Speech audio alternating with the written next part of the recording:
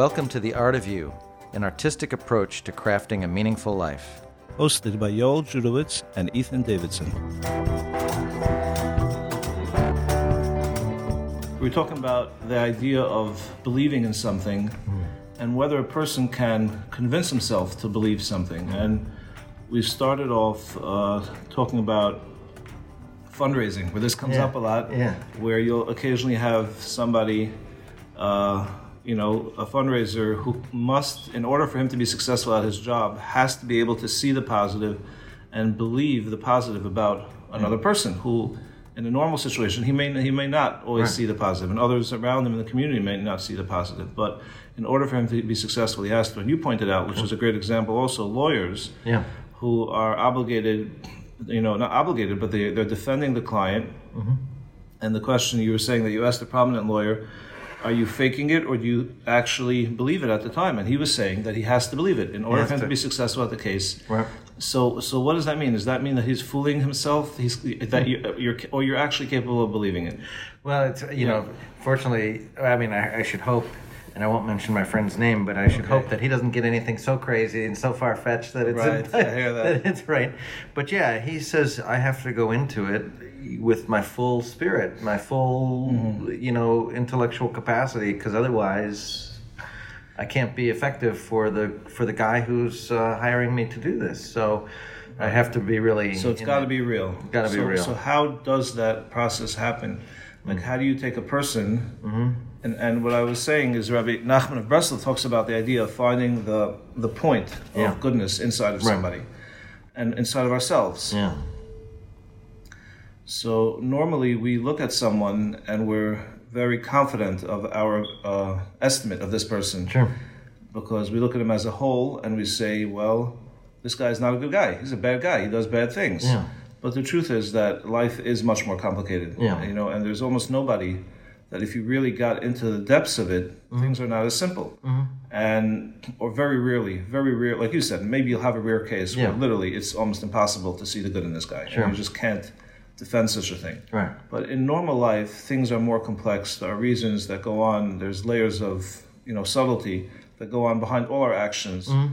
And being able to see someone for the good and actually see him that way is a matter of focus. I think the best example, or not the best, but the most obvious example is a mother and a child. Mm-hmm. Because you'll get up in the court and everyone is screaming at this low-life murderer, and there's one lady who says, no, it's not true. He didn't get, he's a nice boy. I know him. He's a great, and that's his mother. Yeah. Right? So a mother will always see, or should, or often, usually, will see the good in her child. And if you're a teacher, you've experienced this many times. Yeah. You try to call home, and it's like, how could she not get what just happened? And there's really not many ways of explaining it. Yeah. And she's like, are you sure? Maybe he meant this. Did he really? Right. And so that's the ability of someone.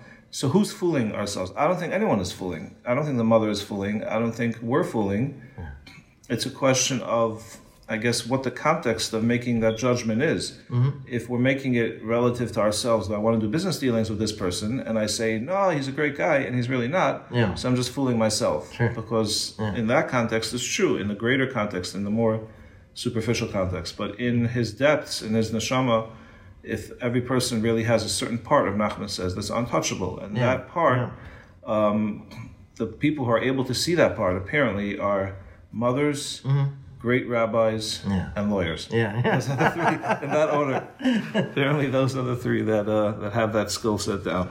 But what Rabbi Nachman is, just to make sure I have it, so I don't make a mistake. What Rabbi Nachman and fundraisers, I forgot. And fundraisers, right? Exactly.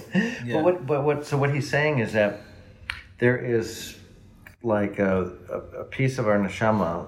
Let's say it's the core of it, the kernel, or whatever you want to say, that is pure no matter what. Right. I could put myself, God forbid, in the worst, place imaginable, expose myself to all kinds of contaminations, and I could really do a lot of damage. Sure. But I can't completely destroy. There's always, according to Rav Nachman, there's always some part in there. There's a piece that it's untouchable. That even I can't. Yeah, can't sully it. You can't sully it. That piece is pure, and that's really part of the morning prayer. We say that Elokai neshama shenasati b'tahiri. This neshama that you gave me is pure. Right. And it's pure in the sense that it cannot be touched, because that's the part. And I don't see it more as a part, like, there's like the little tiny core or kernel, because I want to, segue back into what Rabbi Bloch has been talking about. Right. And Rabbi Bloch talks about the idea that the physical world is connected to a spiritual world. Yeah. And the way I actually thought of a term, I wrote it down on the side here, but there's an idea of a space-time continuum. Sure. So I'm thinking this like a space-time spiritual continuum. There's a continuum of reality from the physical to the spiritual. Yeah. So the way Rabbi Bloch understands it, I think, it's that you can't sully the inner dimensions of reality. That sounds very jargony. No, but my writer alarm went off there. But I think there's something in everything we do, even ourselves and our relationship with the world around us. We experience it in a physical manifestation. There's levels of experience. We experience the table, we experience the action we just did. But in the inner spiritual realms, those realms, they're affected by our physical realms, 100%. But as you get higher, there's a certain place where reality in its most spiritual, most real essence cannot be affected. Because reality, when you keep going deeper and deeper, is really God. Yeah. That's the ultimate reality. When you get further and further along the chain, at some point you end up with the only thing that has real essence, which is godliness, which is God. Right. So that can't be sullied. And our connection to that, the way we connect with that can't be sullied. So really, the way Rabbi Bloch is understanding it, we can't sully that essence. We can ruin a lot of things. We can ruin physical worlds, and we can ruin spiritual worlds. We can do tremendous damage, like you said. But we can't sully that, and we always have the ability to rebuild back from there. Right. And what the Talmud seems to say is that we can do that instantly. Yeah. That's the that's the amazing part of the system. The concept of tshuva, that you have someone. The Talmud gives an example of this man who was like extremely decadent and very into physical pleasures, and he traveled everywhere in the world to try to find more and more physical pleasures. And at one point, he was there and he saw his tzitzis, and you probably know the story, right? Yeah, and then he said that's it. He has to do tshuva. Yeah, and that's all. And he was able to just in one instant reconnect with his inner essence, and somehow that rectified everything. Right. And that's an interesting process. We definitely have to talk more about that. Okay. Or like when you say, they say when you say the Kaddish, for instance, and you get to and you respond the Yehei Shmei, right, and you say it with the right intention. Okay. You're supposed to be able to tear up the evil decree of a 70-year decree. Right. Sure. Right. Yeah, and it's amazing that this is right there. Now it's not. I don't think you look at that and say, well, I can then go out and do all kinds of crazy stuff because I can come back tomorrow and say, you can't do that. That's one of the only catch, right? You can't do that. No, right. If you just say that doesn't work. It doesn't work that way. And why doesn't that work? That's also a good question. Is it just not fear? It's built into the system because otherwise everyone will take advantage of it. And then you're taking advantage of it, right? But there's got to be something essential about why that. There's got to be. I find that interesting. Maybe that's a flag for us to get into the inner workings of it. Right. Why it fails if you say, I'll sin and I'll return. Is it because then you're not really going to return? Because they're not really Did you really return if you knew you were going to do it from the beginning? But you say, no, it's not true. I'm going to sin and then I'm going to think it through and I know I'm really going to regret this. Right. So what's wrong? Yeah. Well, no. I think that's right. And I think when the way that I think about it is, when you get into the practice of doing this, for instance, whether it's, responding during Kaddish and you're doing it every day, a couple times a day, or, you brought up the example of tzitzis, these different things, and you get into the practice of it. Maybe you're not perfect at first. Maybe you're still kind of, but it's sort of like any exercise that you do. I think if you're dedicated to it and you're doing it every day, you get stronger, and tomorrow then I'm going to do a little less sinning, let's say. Okay. Tomorrow I'm going to do a little less sullying. And the next day, even less. And after that, even less. Right. Because every day through these practices, I'm getting a little bit more, let's say, in spiritual conditioning. Right? Sure. Okay. And so then I think really maybe that Hashem rips up an evil decree. Who knows how that works. But I know that it's like with anything, if I'm exercising something, I'm going to get stronger. And if I'm dedicated to it, I'm going to get better. So, in some ways, I do the teshuvah or really the tikkun, myself, because I'm dedicated to it every day. It's the dedication to it itself, which is the power of the process. That's right. That's my opinion, my humble opinion. But interesting. No, I hear that. It's the dedication. That's not just the measure of the process; it's also the power of the process. Right. That's what's fueling it. If I lift lift weights once, I'm not going to get stronger.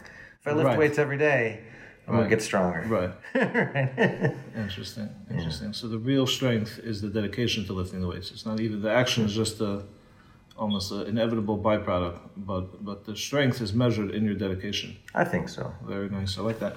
Okay. So let's get a little bit further here in Rabbi Bloch's wonderful teachings of Shirei Das, rabbi of Telz Yeshiva, going back over 100 years, when he first gave these speeches, these classes that were recorded by his students in Lithuania. And he's talking about the idea of the spiritual continuum of everything that we see down here has a source in the upper spheres. Upper spheres doesn't mean on top of the clouds. It means in the deeper dimensions of reality, in the real, more essence, spiritual dimensions of reality. And they slowly are manifested here. And he's been going really strong about how this explains the phenomenon we find repeatedly in the Talmud, where there's an exchange of physical pleasure and reward for spiritual reward. Right. We find rabbis who are saying to their students, you want the spiritual rewards here's some gold coins, or here's a leg of a table, or many different examples. And that's been his case study to really prove the concept that it must be that they're one and the same, because there is no exchange rate. How can you exchange something of ultimate spiritual, infinite spiritual value with a gold coin, if not for the fact that the gold coin itself is the very same thing, just manifested in a different way. So he continues here, V'loirak shosham, it's not just the source, kim gam mahusam shel kol haninyonim v'anevroim hanimsoim poi, even the essence, the actual way we experience everything in this world, it also exists in the higher spheres and the highest of the highest spheres. It's one concept, it's one essence. Except that thing itself, it accepts form and it manifests itself differently depending on the world where the dimension of reality where you find it, but it's really one and the same. It itself, not just its source, it itself is the same. That's a wonderful idea, because that means that we now have access to experiencing all types of spiritual and deeper dimensions, because we can use our physical senses and the way we understand the physical world now to tap into deeper things. Sure. The Epsilon of the Kabbalah Musug. An example of this type of idea, the Fitzurasim Sham, the Tzuras Yanyanim Khan, and we get this idea of the relationship between things which are high and their forms over there to the way they manifest itself here.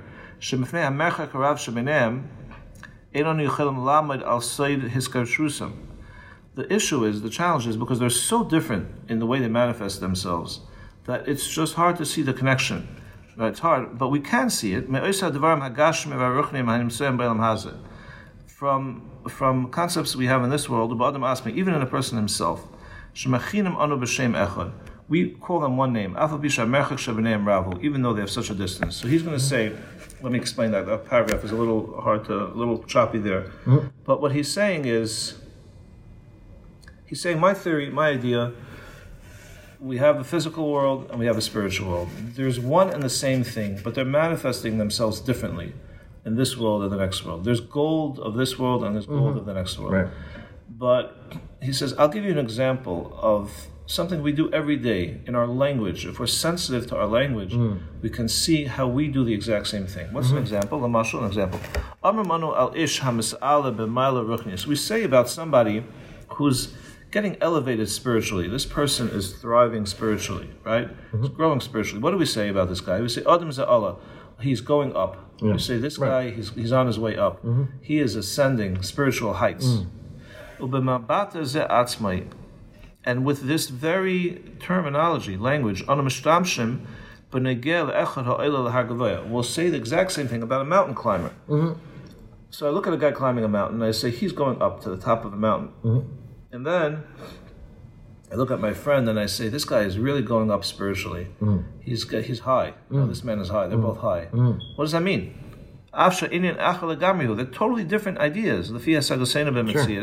What does someone going up a mountain have to do with someone elevating himself? What do you mean you're elevating? You're here, you're sitting. There's such a huge gap between the theoretical idea of going up, to walking up a ladder. What's one thing to do with the other? Nevertheless, we all understand inside. We know there's a connection. And therefore, we express them using the same type of language. Somebody has elevated himself. He's went up, even though there's a physical going up and there's a spiritual going up. There's literal and there's figurative. This concept that we do in everyday language, using the literal and figurative, he says, gives us a little bit of a feeling of understanding the same thing when it comes to the physical and spiritual world.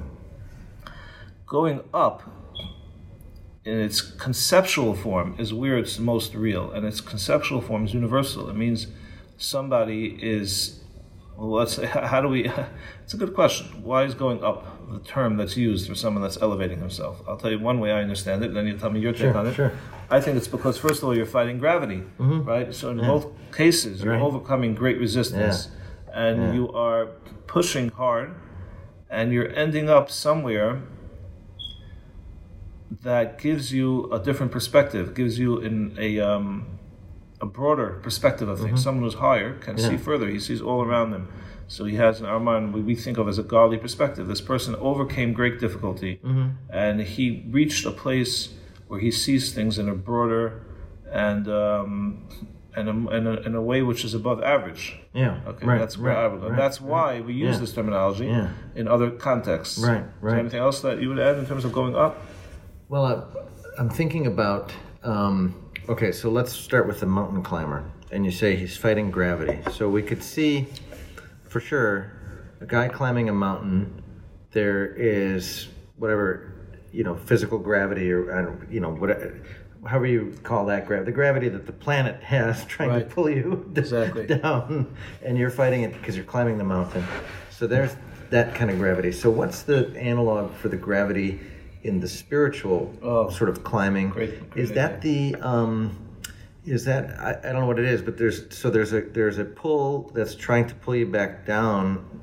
I don't know, maybe I'm just guessing now. Maybe it's like the Yetzer Hara that's like wants to pull you back to the animal instincts, and you have to sort of work against that or channel that in the right way. I don't know, or maybe that gravity is something else. I'm not sure, but in any event, there's a force maybe internal to you, maybe external to you. I don't know. That's trying to pull you in the other direction, right? Right. Could be, I don't know what it is, but it could be the things of this world. Who knows what it? Okay. But there's also a thing trying to pull you down, and this guy is climbing against it. He's overcome it, right? Is that what happens? Yeah. No, I really like that. I love that, actually. That's a great concept. So we're saying the idea of spiritual gravity. Right? Spiritual gravity, that's a really cool idea.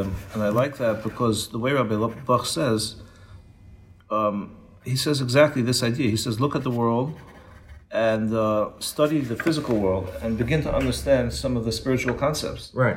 So is it a coincidence that God created the world in such a way where we're constantly being pulled down? Right. It didn't have to be that way. We could have made a world like the moon, or like a moon is some gravity.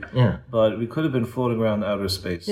But why did God create a world where a human being at all times, without exception, unless he happens to be in a hopping around somewhere, but with very few exceptions, is always being pulled down to the ground. Always has to struggle. And maybe that's, if you want to take it further, my understanding is that the greater mass something has, the greater gravity it has.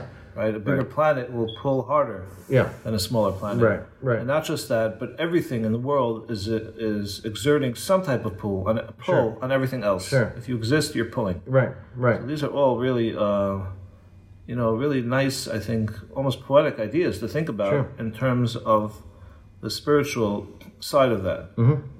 So then, theoretically, there could be, well, there for sure is, at least in the physical world, there could be a planet that you could stand on where the gravity is so strong that you're pressed flat to the ground and there's nothing you can do. Yeah. But God did not put us on such a planet, nor did God put us in such a world spiritually where we're, so to speak, pressed flat to the ground and there's nothing we can do. Right. He made it so that the gravity is just right that we can get up off the ground and we can stand up. Right. And then we can climb a ladder or a mountain or something like that. But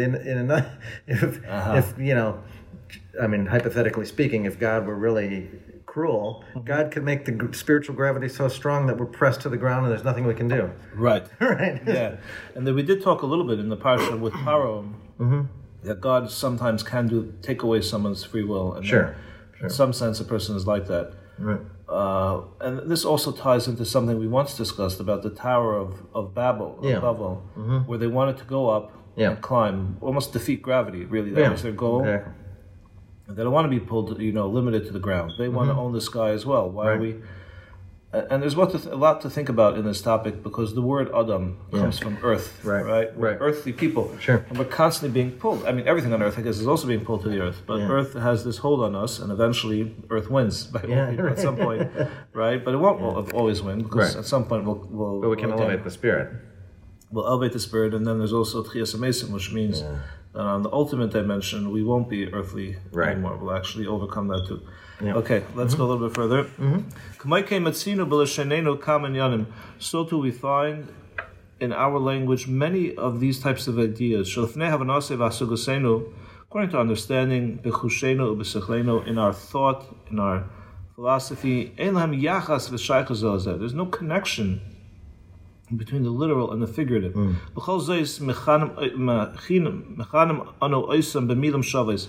yet we use the same terms. Another example, tam, taste. Right. We say, oh, this thing has a good flavor. It's great flavor. Okay, the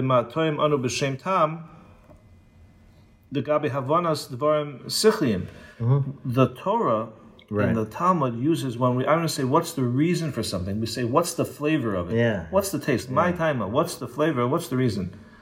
And I'm not sure if that's in English, if you have an equivalent type of term.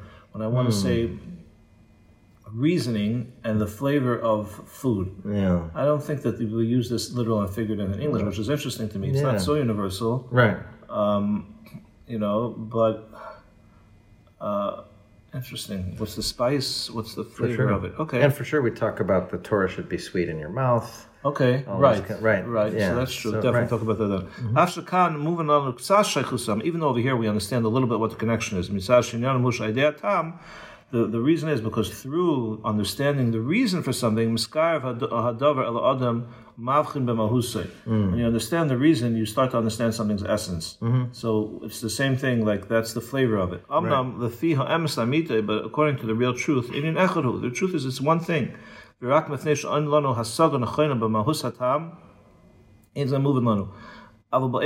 its deepest essence, in its deepest reality, we know there's a connection. And therefore we use the same terminology. So Rabbi Bloch is saying, look around you in the world, look how human beings take terminology for the physical and apply it to the figurative. Right. Stretch that a little and you'll begin to understand that we're not just, and his point here, his main point, we don't do this practice of using figurative language because it's a convenient way of communicating something. We do it because we actually feel a real connection. There is something in the conceptual that is the same between them. It's not just this is convenient. How do I get you to understand the concept of growth, of someone getting higher spiritually? So I say he went up a mountain, he's climbing. There's something real that's actually, we feel, it's the same. Same thing with the spiritual and deeper things. There are things that are totally, totally different, incredibly different between them, like someone climbing a mountain and someone going up spiritually, or tasting a soup and someone explaining to you physics. Because he says we can't get the connection because we have very little understanding and exposure to deeper worlds. Sure. But so this is also a warning, I think he's saying. When you talk about spiritual concepts, understand that they're radically different. The gold of this world and the gold of the next world is even further than the distance between someone climbing a mountain and someone elevating himself spiritually. Yeah. But their essence is exactly the same. The same what we have. When we get to the next world, he said, then we'll understand it very well that it's one. Throughout all the dimensions of reality.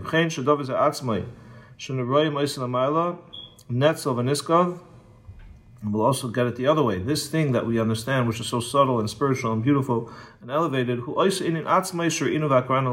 remember that's the exact same thing that was down here. According to the way it manifests itself over here.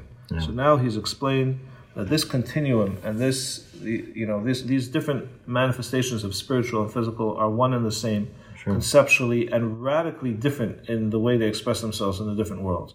But conceptually, they're exactly the same.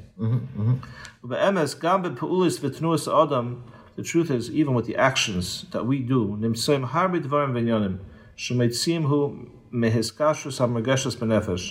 are many things we do even without realizing subconsciously that come from this inner intuitive understanding of a connection between physical and spiritual. Even though on the outer level we don't see the connection. I'll give you an example from the Talmud, he says. Okay, check out this example. We find machlekes Rabbi Lezer and the Chachamim regarding a certain type of oven. Okay, so they had this argument about the oven, about the halachic status of the oven. What happens in the story? Amar Rabbi Eliezer says, Rabbi Eliezer, if I'm right, halacha is like me, let the heavens prove it. A voice came out and it said, what are you doing with Rabbi Eliezer? What are you messing with Rabbi Eliezer? Are you kidding me? Halacha is like Rabbi Eliezer in all places.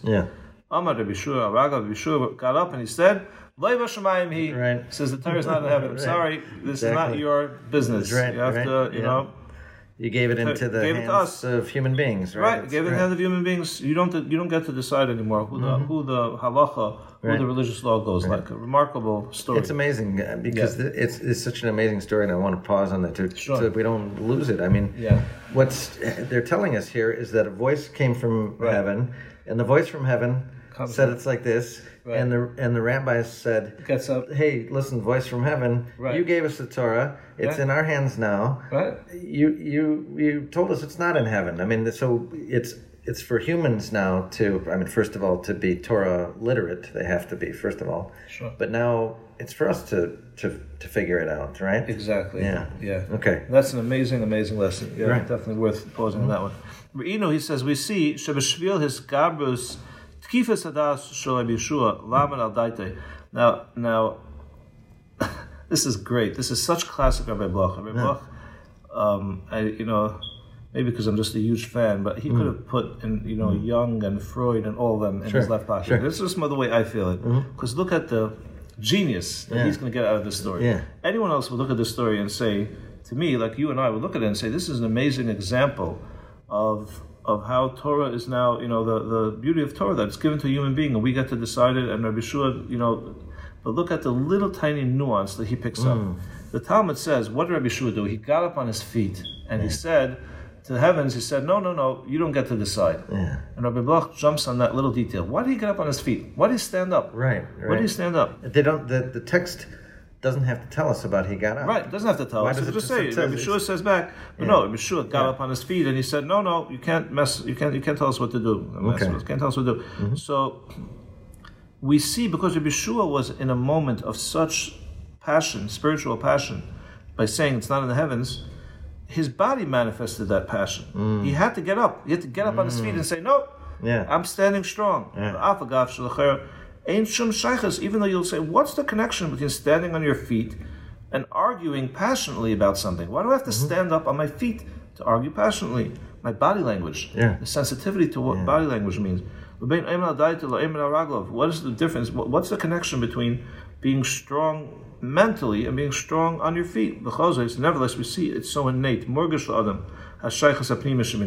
We know that when you want to make an argument, we stand up physically on our feet. We're manifesting that we are ready to be strong physically, and that's part of this experience of standing strong mentally or ethically or emotionally. And today there's so much essence on body language and teaching children body language, how to how to deal with things like bullying and things like and what that means, even in business, body language or negotiations.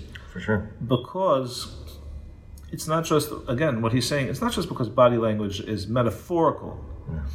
It's essentially the same thing.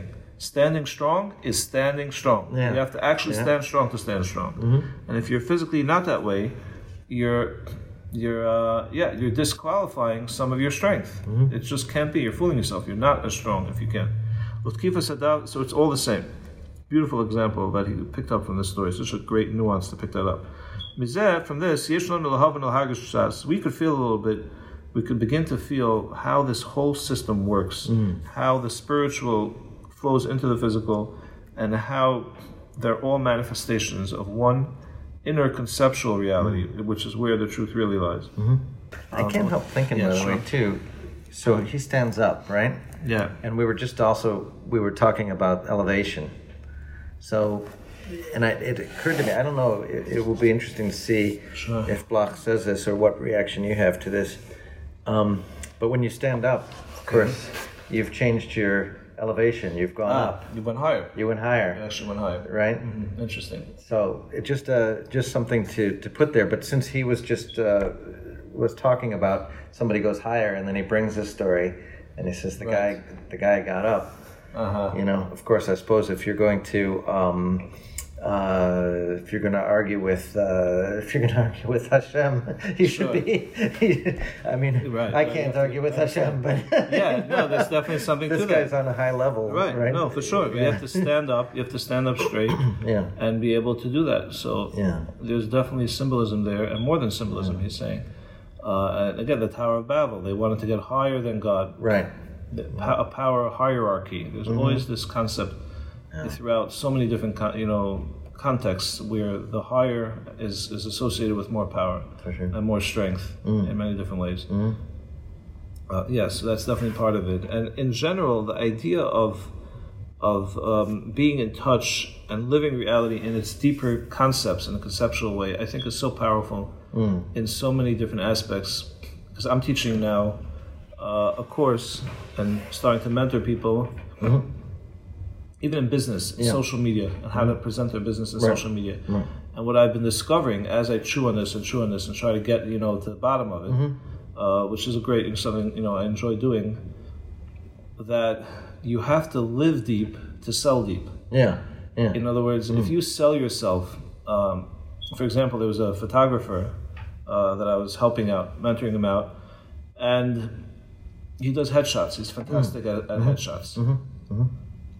But that's very limited. Very limited. So what I'm trying to do, lahavdil, to separate it, is what Rabbi Bloch is trying to do. Get to the inner essence of what the real power is, what the real concept is. And what I realized about this person, his inner essence is that he can fill a room with positive energy just by walking in it. And the positive energy that he exudes creates these amazing opportunities for branding shots. Because everyone's in their signature positive moment. So he walks in like a light bulb, and he's just exuding energy, his great personality, and everyone is smiling, and he's capturing the shots. So his power was not to take headshots. His power was to fill a room with positive energy and allow people to find that groove, to find those moments when they can be themselves, calm and happy, and find who they really are. So once we discovered his inner essence, then we had to figure out how to tell that story online and how to match that with all types of opportunities. Now he's attracting tons of opportunities that he never would have thought about, because he took a limited idea, he found the inner essence of it. And I think that could be done with every business. Of course, every human being. But more and more, it's like what Rabbi Nachman says, that's the challenge in life with ourselves. We have to find that inner part of ourselves, because we can build, we can't fulfill our destiny until we find that. And I think people, it's universal maybe. People who are struggling with feeling unfulfilled, it's because they're not in touch. They haven't found yet. Everyone has it. And it's almost like an art, because it comes from so many different angles. It could be your energy, it could be your circumstance. But finding how that all matches and finding where it is incredibly powerful and freeing in all aspects of a person's life, including in business. And when you see someone who's in touch with that, you know that this guy, he understands his strength, he understands his inner strength and his inner qualities. This is a person who's, can be successful at life. So what Rabbi Bloch is talking about, spiritual and physical, my point is, this is not just, philosophy. It's a critical part of being successful in every aspect of life, including business. For sure. That's the way I see it. Yeah. Great. Okay. So we'll do a little more here? Sure. Okay, great. So Rabbi Bloch continues, and now he's going to go in the opposite direction. We've been talking about how everything in the physical world can be used to understand the spiritual world. Right. Gravity. What's spiritual gravity? What's all the different concepts in this world? Physical relationships, all different things. But it also works the opposite direction. After thinking this through, we can come up with another layer.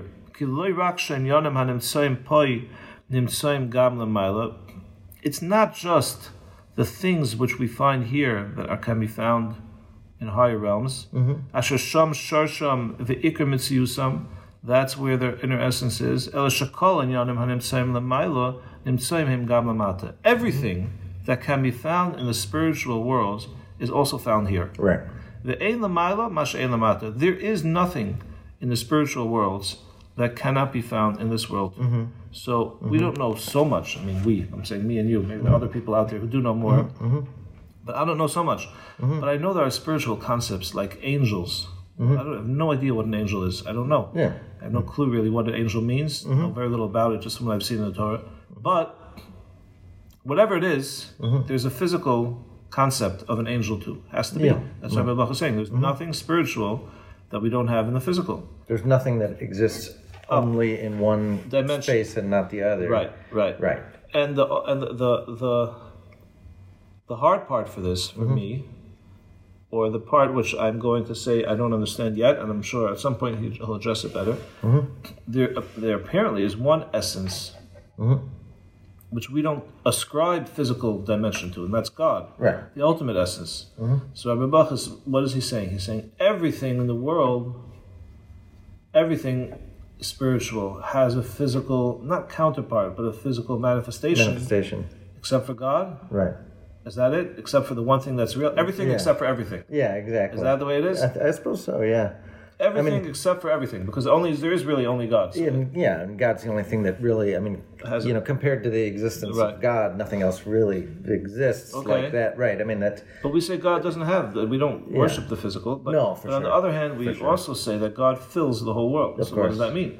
So I think that's where, if you really want to get into understanding Rabbi Bloch's idea of the relationship between physical and spiritual, you have to confront this question, which is, I think, the hardest question, to understand what that means when it comes to God himself. Because God, we don't say. Like my kid asks me, I say, where is Hashem? Hashem is everywhere. So he points us, is Hashem in my toenail? Because kids are real. They want to know. They don't get all pretty in philosophy. No, right. He's sitting there in bed, he looks at his toenails, he says, I want to know, is Hashem in my toenail or not? He's 4 years old, he's asking me a decent question. So I said, not in the same way that you see your toenail. That was the best answer I could say. I said, Hashem is everywhere, but not in the same way that you there's no toenail without Hashem. Okay, but Hashem is in the toenail. No, Hashem doesn't. Right, it's not confined to space and time. Right, exactly. In that sense, not. Exactly. But what does it mean even that everything has a manifestation? So what's God's manifestation in the physical world? I give you a crazy answer. This is now I'm going to really get hung. So whatever chance I had. Well, whatever chance I had, let's go down. That's right. Okay, everyone must get stoned, right? Sure. So my suspicion is that God's manifestation in the physical world is the Torah. and the Jewish people. Because there is this concept of Yisrael v'Raisa v'Kushavichu Chadu, that God, the Torah, and Israel are one. So the closest, the conceptual concept of God can be found in the Torah and in the Jewish people. That's where I think the answer lies. I don't understand, of course, what that means exactly in any useful sense, you know, yet. Of course, I understand some parts of it. I mean, obviously that means we're very connected and we're very that, but what that really means, I'm not sure. I've seen it in the Nefesh HaChaim, and it's a concept which, you know, we talk about a lot, but it's obviously a very powerful concept. And obviously the distance, you know, so what does that mean? What does that mean that God and the Torah is one? And the Torah is because we're treading on grounds where it's really easy to fall off a cliff and say something really bad. Oh, for sure. So that means that what God, the physical manifestation of God in this world is the Torah or the Jewish people. Right. So that's a tricky concept that has to be done right. So maybe we'll keep that in mind, and we'll hopefully Rabbi Bach is going to explain it better as time goes on. And Rabbi Bach says the reason why everything upstairs has to be downstairs too, even though obviously they're very separate, because a wise craftsman, he wouldn't do such a thing. Rabbi Bach is like, just the aesthetics of it would be so wrong if it wasn't this way. It's got to be elegant. It's like truth is elegant. You know, truth is always elegant. It's got to be one. Which flows through all the worlds, all the dimensions of reality. And it manifests itself in each world in its beauty, in its special way, in a way that's appropriate. It has to be that it's one. It has to be a singularity. It's like string theory. You watch scientists when they're trying to understand physics, and again, everything is a great mashal for spiritual. There's got to be the unified theory that explains everything. The truth has to be simple and elegant, and it wouldn't be that God creates all these mirrored dimensions. It's not mirrored reality. It's got to be actually one. Even though when we're here, we don't see it. We can't see all the things that are upstairs. Still, it's the same down here. Same exact things downstairs, upstairs. One day when we are in the spiritual world, and that's where our reality is going to be one day, right? So that's also part of our life to realize that. We'll know that it's one. All these things which are in this world, those are all the same things in the higher worlds. And we'll get the connection. Someday we'll get that connection. We will understand the spiritual concept of everything in this world, the spiritual concept of herring, the donut, and everything, right? Of shoes. Spiritual concept, there's apparently everything in this world really is a manifestation of the spiritual, and everything in the spiritual connects to the physical. So everything, and that's what I was talking about last time, which we're also probably going to get in trouble for. The idea of the idea that you can't disqualify things that are real. You can't minimize them. The subtlety of the human experience in every possible way, and even in secular experiences. We were talking about rap songs, and we were talking about, but everything. All the subtlety of any part of the human experience, every emotion is real. If it's real, then it's real, and it has a spiritual dimension too. For sure. And it has to be. And if there's something in there's something inside of that people are relating to. That's a sign that there's something there worth exploring and understanding. Doesn't mean it's a good thing. Like you said. And often, if it's a powerful thing, it can work in both ways. But we have to understand how. Its essence and what its spiritual side is. And even though I was saying in business, nothing is really ordinary. Everything has something to it if it's valuable. How do you sell insurance, right? I was talking to someone about this, and it seems so plain, so ordinary, so cliche, generic, like what's special? But it's not true, because every person brings their personality to whatever they're doing, number one. Okay? Something deep about that. And everything connects on some spiritual level. You're selling a person's security. You're selling him the ability to feel like a responsible father. You're selling him the ability to sleep at night, to feel like a whole person, a person that has things orderly in his life. There are deeper parts of the human experience that you're hitting if you're offering anything valuable at all. And it doesn't make a difference what in the world it is, but there's got to be. I sometimes think of it in terms of Maslow's pyramid. Familiar with Maslow's pyramid? No. Psychologist? No. It's a very useful idea. So he has this concept that human beings have needs. Yeah. Oh, right. The needs, the pyramid of needs. Right. Yes, now you have heard of it. You have this pyramid of needs, and then the bottom part is the very basic needs. I don't remember the exact steps of it, but basically physical safety, just being warm, not being cold. And then you go a little bit higher, and you have like social needs, being connected to friends and things. And then the highest part is to have this meaning, to understand what, like we were saying, what your inner essence is. And everything in life that we're doing, if we that pyramid to me is almost the parallel for what Rabbi Bloch is saying. It's almost the parallel, because our physical needs are all manifestations of a deeper essence. For sure. That flows along this continuum. And if you hit the higher parts of the pyramid, you're hitting much more powerful ideas, for good and for bad. And that's something, I don't know if Rabbi Bloch has said that, but things that exist and are connected to the deeper parts of the pyramid are more powerful, but not necessarily good. Like the Nazis, Hitler. If you read up a little bit about him, what he did, he connected with the Germans on a deeper part of the pyramid. He was able to connect with deep feeling of injustice, that they were taken advantage of, and that and he was able to use that to build absolute horror and devastation. That was his power, that he could find this thing. And I want to just say that there must be, and Rabbi Bach will talk about it a little bit, a flip side. We're talking about the good, finding the good point in you. There are people who have the ability to find the bad point in you. For who can define you in your worst possible weakness. Can define you, and once you're defined that way, it's very difficult to redefine yourself. It becomes very challenging. Very dangerous people to be around such people. Absolutely. One example, the Torah has this Bilam. Bilam has the evil eye. So what is that all about? This evil eye, and Rabbi Bloch talks about at some point that there's the Torah says the great miracle that God saved us from Bilam. What did he save us from? Well, who cares what this guy, there's a half-blind guy who talks to his donkey, gets up on a mountain and starts telling us things and waving his wand, his thing back around, you're this, you're that. Who cares about this guy? He knows magic. Like, well, God is intimidated from Bilam's magic, and God said, I saved you.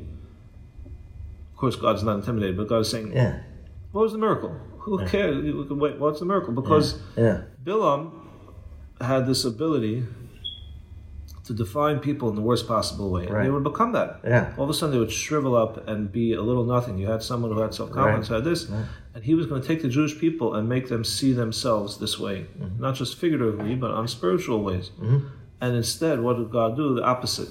Every single thing that he wanted to do to define us badly, God said, no, actually, that's a good thing. That's a great thing. That's the best thing about them that you could have said. You're going to look at them and say, and the Torah goes through all of it, like each thing, you figure out from the good what he actually wanted to do. He wanted to tell us, we're horrible and we're this and that. We say, no, ma tova lech Yaakov. We have actually we have a great social structure. We're so respectful of each other's privacy. And that's like this battle between good and evil. The battle between good and evil, the real battle is is defining ourselves. Right? The evil forces in the world want to define us, want to try to, manipulate us into defining us in a small way, in a limited way, in an insecure way. And then the Torah, or our challenge, is not to give in to that. That's a challenge in the modern world too, in today's world. There's a lot of forces. I'm working more in marketing, and you can see it so clearly how people who are geniuses, who really understand, they understand people like pianos. Literally, they understand every single thing about you in a second, from 3 seconds of meeting you. And these people are very manipulative, and they can define you and define, so you are only able to feel success. And I think it's becoming intensified because of social media, actually. Instagram, all of a sudden this idea, these standards that are seeping in to every level of society, you only have the right to feel confident if you are checking off all these boxes. And to be honest, I think that it's most severely, maybe I don't have the right to say this, but I don't care, I'll say it anyway. I think it's most severely affecting women. I think women are almost being abused on a global basis from this thing. We're becoming more and more and more impossible expectations of what they need to be in order to feel human and in order to feel normal. And ironically, we seem to we allegedly live in a generation of freedom, for women and liberty like they've never had before. But the manipulation that's going on, the manipulation that's going on is terrible. Absolutely terrible in terms of every single part. And that's really, I think, what Rabbi Bloch is getting at. There's a spiritual continuum, and you have to understand the power in that. And you have to be careful not to let people who might not have your best interests in mind mess with your thing, with your spiritual continuum. For sure. Because then you're going to, then it's really hard. And the question is also for children, a teacher, when you teach about children, like what are, not to let those values, because they're so easy, and they slip in, not to let the values. What does it take? What does it take to be, to be a good, to see yourself for the good? It's so easy. Society keeps telling you you're inadequate. The message of marketing. What's the message? I'm doing this, right? So what is the message of marketing? The message of marketing is you're inadequate. You're missing something essential. And if you had this thing, everything would be okay. Look at how much better. Careful with that. Look how much better everybody else's life is. That's. I mean, I don't spend too much time on social media, but I have Facebook and whatever, and I have friends that have Instagram. I don't. Do that. For you. But you see, if when I go on it, I can see how somebody. Look at this guy's on a yacht over here. Look at how great his life is, or her life. She's so beautiful. You talk about women. They see, oh, this woman is so beautiful. Why aren't I more like her? And my body needs to be this, needs to be that, or my life needs to be like this guy's life. And then you feel it does play, I think, on your fears, your wants, your desires. And you're being manipulated by it, and you have to be so incredibly strong to resist that. I mean, it's really can ruin. It does ruin people. I'm not saying that they should unplug it, but you have to be conscious of what you're dealing with at the very least. For sure, absolutely, and not to be in it head over heels. And the truth is, like you said, you're not on social media, but if you're not living in Alaska somewhere in a cabin, exactly. We'll come up with that example, Right. But I forgot, someone once calculated the amount of messaging that a person gets on an average day. Average person. If you add in your television, you're driving the street, right? You have posters, and the message constantly on all levels is you are inadequate. You need something. You're not enough. You're not enough, and you won't be enough until you get this. And what are the effects of that on society? Because that's a new concept in human culture. It's a new concept. What are the psychological effects, the sociological effects of a culture where 24/7 every human being in the culture gets a message, you're not enough, click here because you need this.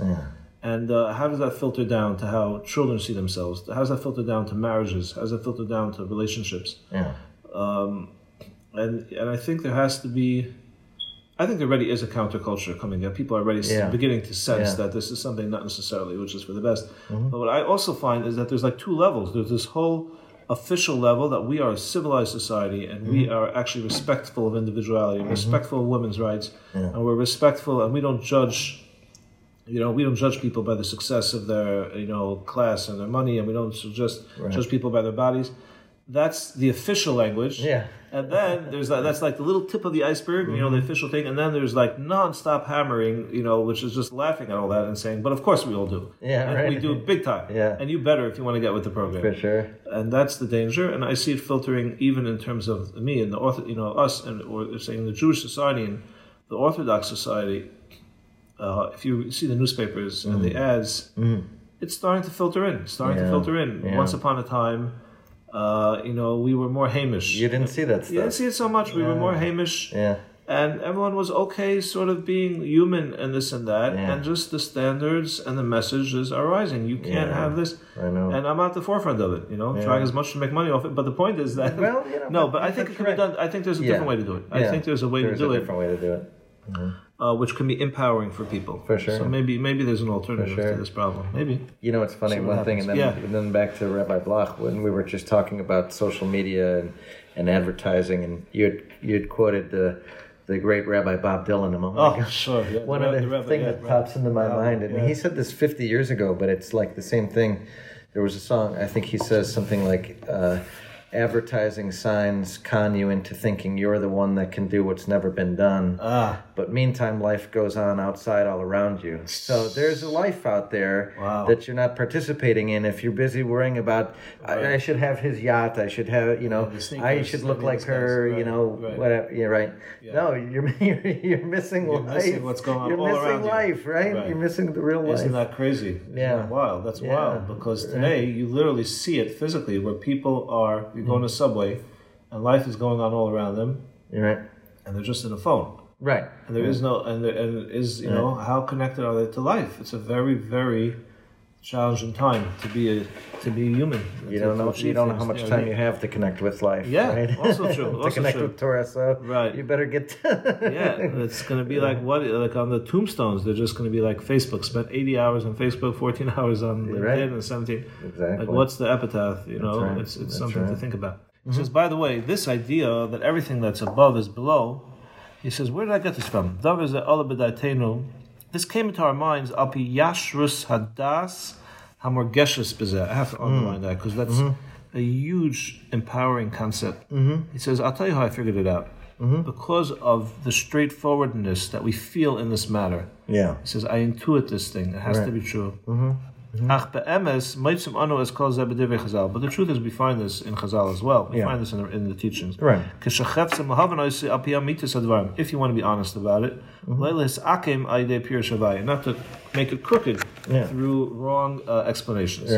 Right. He says, if you're honest, you're going to admit that just like everything down here is up there, everything up there is also down here. Sure. And he says, aside from that, it's something that we see.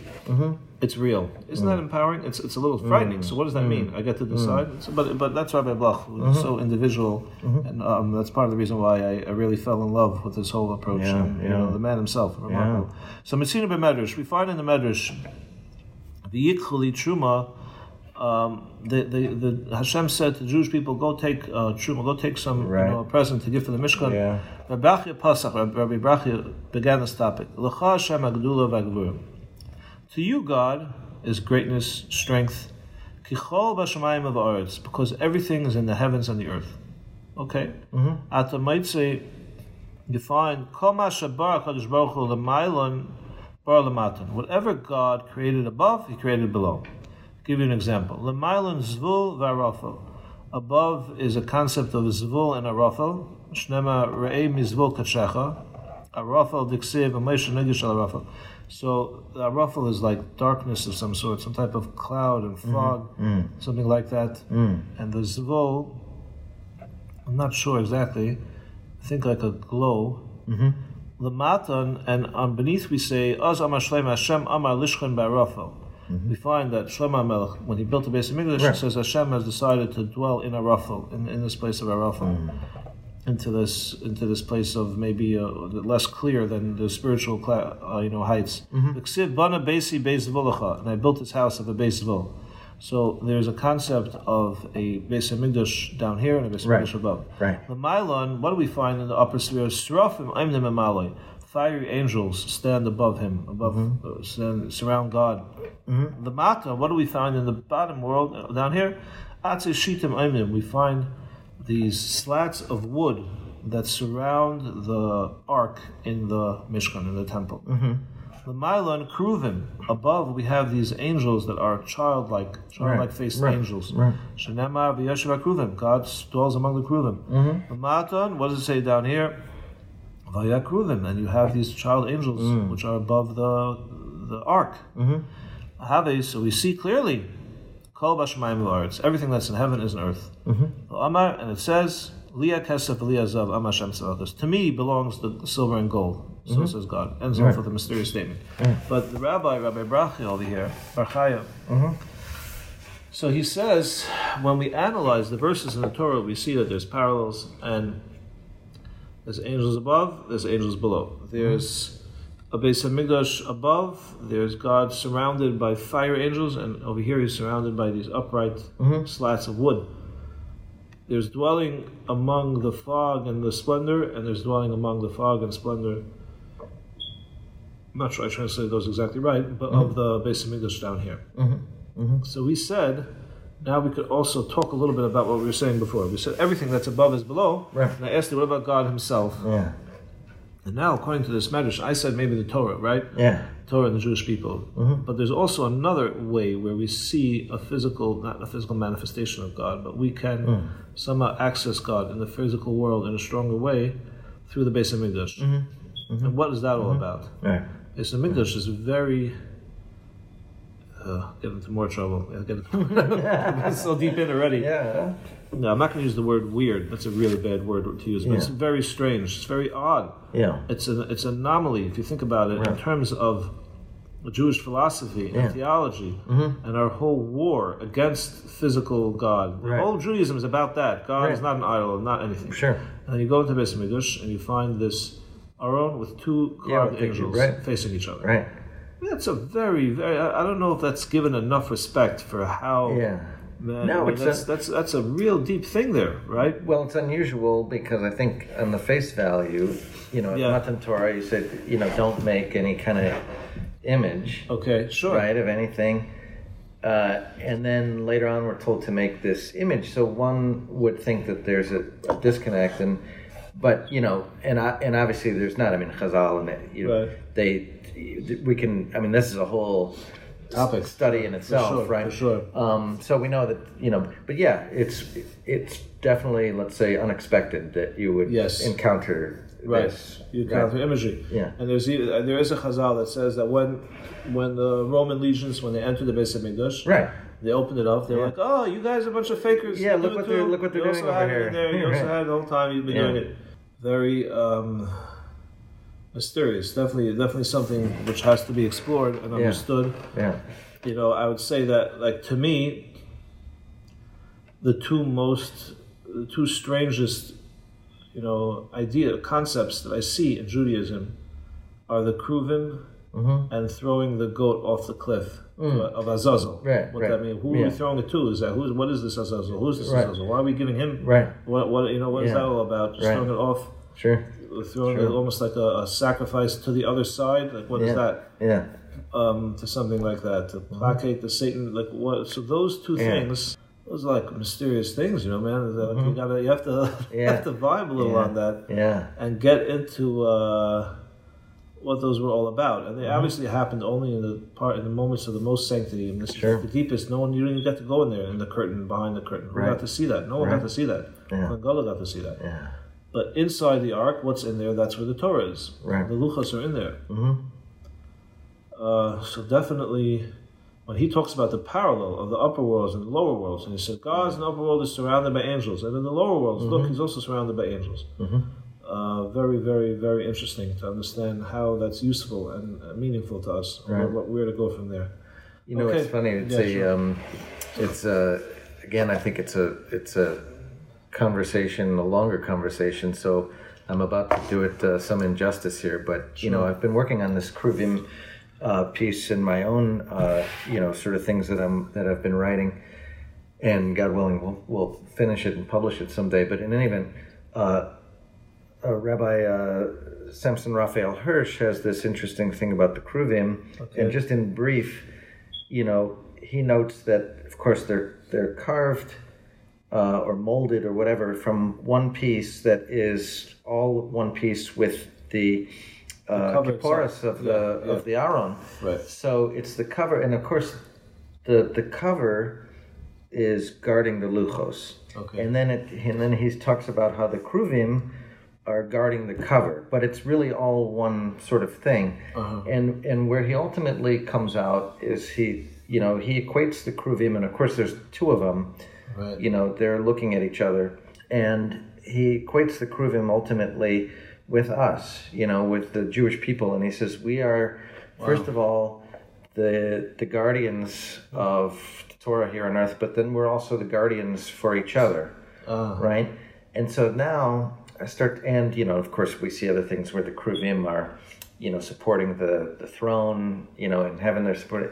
Okay. So now I start to think, studying Rabbi Bloch here with you,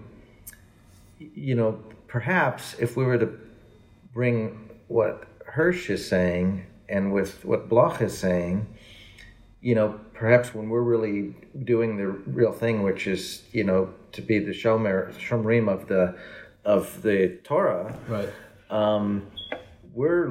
We can be like the analog for those kruvim that are upper kruvim? in the upper kruvim. Uh-huh.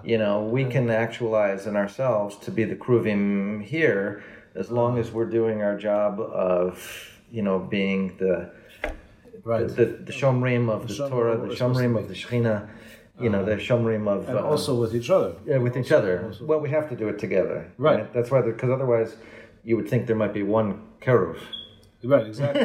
There's no one keruv. There's not one keruv. Right. There's Right. And it's a boy and girl keruv. Right, exactly. And they're facing each other. They're facing each other. And when they get along, when the Jewish people have a relationship with God, they face each other, and when they're not, they're not. Then they're facing away. Right. And if they're facing away, maybe they're not doing their job. Right, exactly. They're not doing their job so much.